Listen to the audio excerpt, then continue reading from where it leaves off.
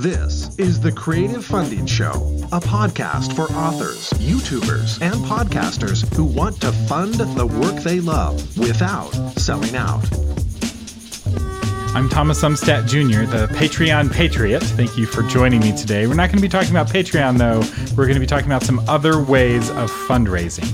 In this episode of the Creative Funding Show, I would like to experiment with something a little bit different. The show is brand new, and so we're still looking for our format. And one of the things I'd like to experiment with is taking a really great example of somebody funding their creativity, a creative use of creative funding, and breaking it apart kind of blow by blow and giving it an evaluation or analysis and kind of taking away takeaways. And the first show I'd like to do this with is the Revolutions podcast. So for those of you who don't know, Mike Duncan, many years ago, started the History of Rome podcast, which is one of the first successful history podcasts. And he went on to write a book about it, which was very successful. And now he's doing the Revolutions podcast, where he takes different revolutions in history and tells those revolution stories. And how he funds the podcast, he has advertising in each episode, but another way that he funds the podcast is with a periodic fundraiser.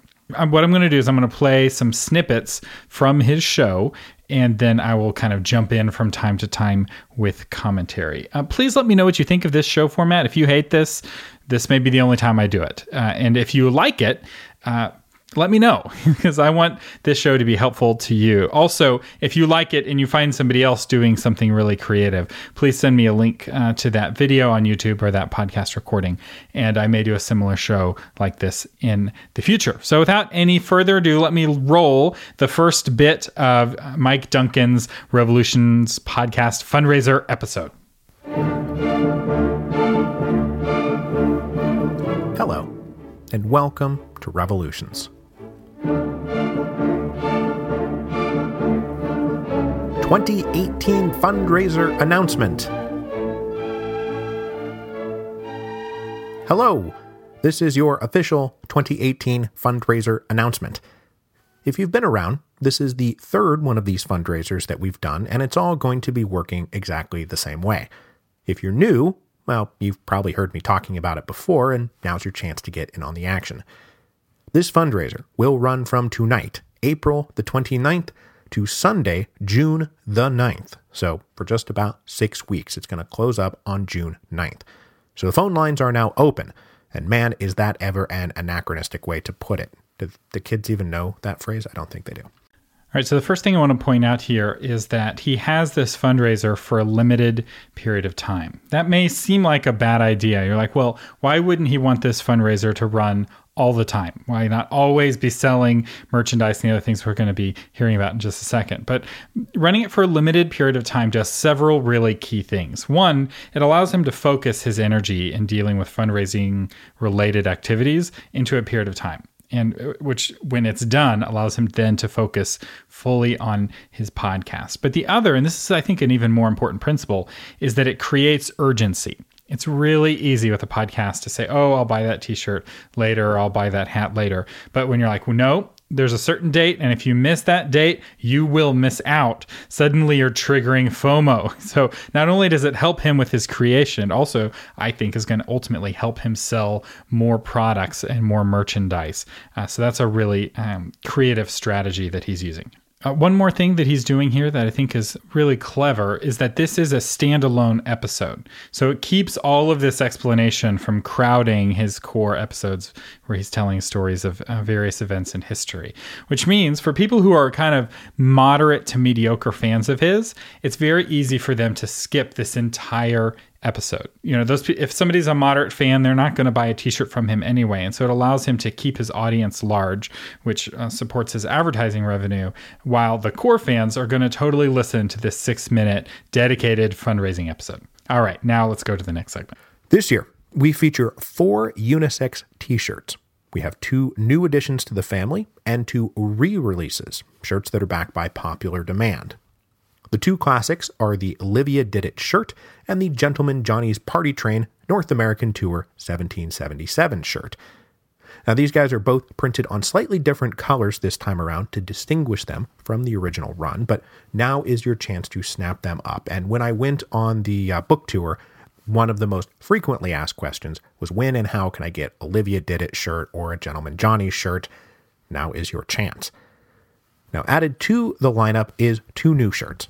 The first is To the Barricades, because it's not like there wasn't going to be a shirt about the barricades. And then finally, there's one that is drawn from the Cato the Elder quote that I used to open Chapter 1 of The Storm Before the Storm.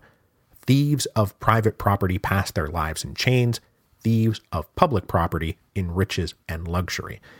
All right, so you probably noticed these are super inside references, which is really smart. You don't want it to be overly popular, the sort of thing that anybody else would be doing, because the whole point of this is that it allows insiders to proclaim that they are insiders. So if you have been listening to the History of Rome, the Livia Did It shirt, Livia is presumably poisoned like everyone in Rome when she was alive. And it was kind of an ongoing joke. Every time somebody died of mysterious causes, even hundreds of years later, Mike Duncan was joking, oh, I think Livia did it, because she was just such a prolific poisoner. That's a sort of inside reference, if you're not a listener to his podcast, you wouldn't get. And that's good. And think about that when you're creating merch for your own podcast or YouTube channel. What are my inside jokes that people would be want to proclaim that they're on the inside of? Now, one other thing that he's doing here, and this is a bit of a risk, and it'll be interesting to see how this plays out. When he did this fundraiser earlier, he said, this shirt is for a limited time, and once you miss out, you'll miss out. It's your only chance to get this shirt. That created a great sense of urgency and scarcity and made the shirt into a collector's item. But then people are like, oh, I still want to buy the shirt. So what he's doing here is he's re-releasing the shirt, but in a different color. So it's still exclusive the old way he did it. I suspect no one will get after him for it, but this is a risk, right? Some of the people are like, I wanted my shirt to be a collectible and now you're devaluing it. It'll be interesting to watch. I don't know how that's going to play out. I don't think it's going to be a problem because of changing the color. But just keep in mind, when you make a promise about something being limited, you really have to fulfill that promise or people will get unhappy. But getting back to the fundraiser, each t-shirt is $35. And please remember, I will post one giant bulk order after all the orders have been taken. So around the second week of June, I will place the order and then they'll start shipping after that. All right, this is a brilliant way to do t-shirts. So by doing one big bulk order, Mike Duncan is doing 2 things that's really smart. One is he will know how many smalls and how many women's smalls to order for each shirt. So he can order exactly the right number of shirts, maybe a few extra to give away at events. And secondly, it's going to allow him to get his cost per shirt really low. So let's say he's able to get these shirts for $5. That means that he's making potentially $25 per sale, which is the whole point. The point here is that he's got to make some money. There's got to be some profitability here, and his backers know that. And so you're like $35 for a shirt. That's a ton of money. I'm like, it is, but really, you're making a $35 donation to a show that you like, and in exchange, you're getting this shirt that proclaims your insider access. So now the temptation would be, again, it was like, oh, you can buy the shirt anytime. It's on Cafe Press, and he's making only $5 a shirt. This is a much, much shrewder way of doing it if you're wanting to really fund your lifestyle with merch. All right, let's see what else he has.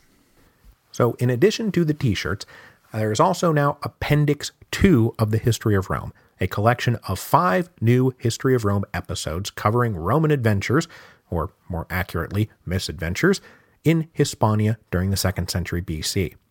These episodes are doing double work for me, because for one, I was still in the relatively early days of the History of Rome when this time period came around, and I moved pretty swiftly from the Second Punic War to the Third Punic War to the Gracchi brothers. And then when I finished the History of Rome and looked back, the Iberian Wars were a rather gaping hole in the narrative. And I was reminded of this again when I started working on The Storm Before the Storm, because the Roman campaigns on the Iberian Peninsula had a lot to do with setting up the beginning of the end of the Roman Republic.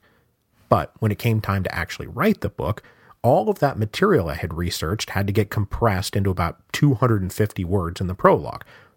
So I am presenting it all to you now. Each episode is about 25 minutes, and you can either buy them individually for $5 or get the whole set for $20, which, to be honest, is what you should do. It's about 2 total hours of new History of Rome material. It's a steal.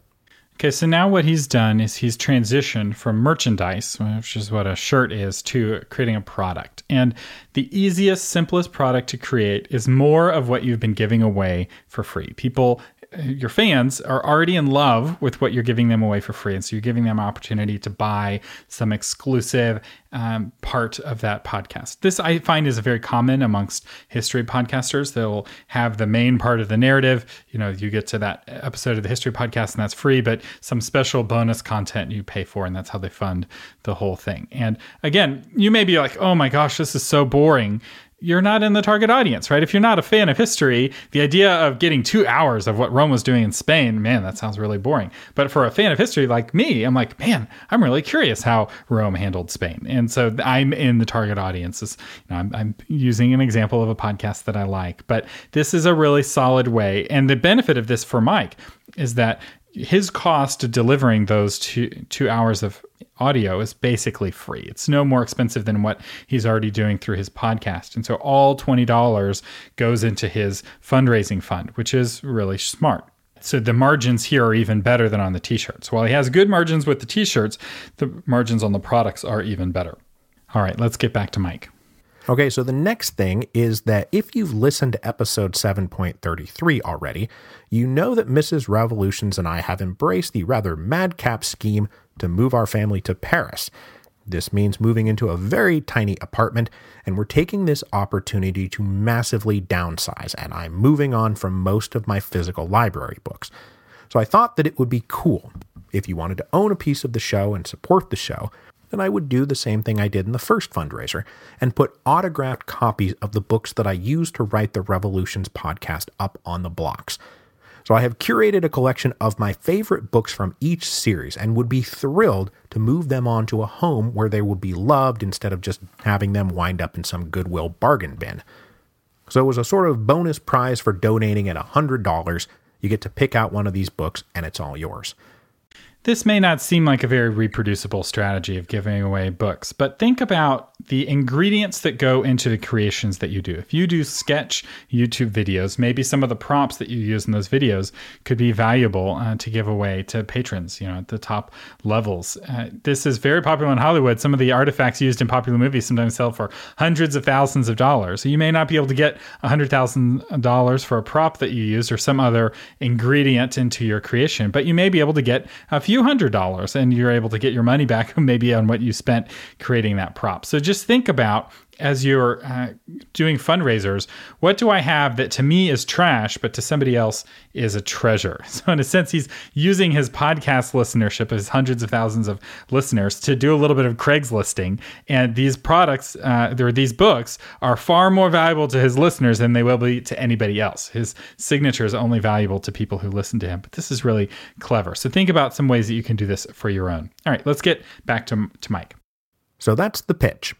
4 new shirts, 5 new episodes of the History of Rome to go along with the already existing 5 new episodes of the History of Rome. You can help support the move to Paris by buying up a piece of my library and letting it go live in a better home, and possibly win an autographed copy of The Storm Before the Storm. Love you guys. Merci beaucoup.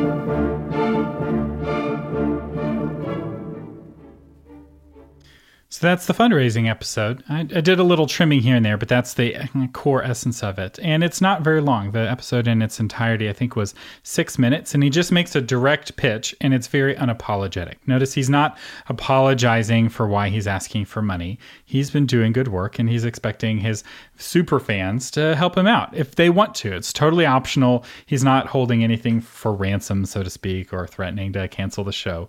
And he's being very transparent about what he's needing the money for. He explains in the main show that he's writing his next book about Lafayette, and he's going to Paris to do the research. And so you're helping that book happen by funding his move to Paris. So he's not just going to Paris because he's wanting to live the high life. He's connected his trip to Paris with his podcast and with his history work. He's like, no, I need access to the archives there and to the histories that are only available in French.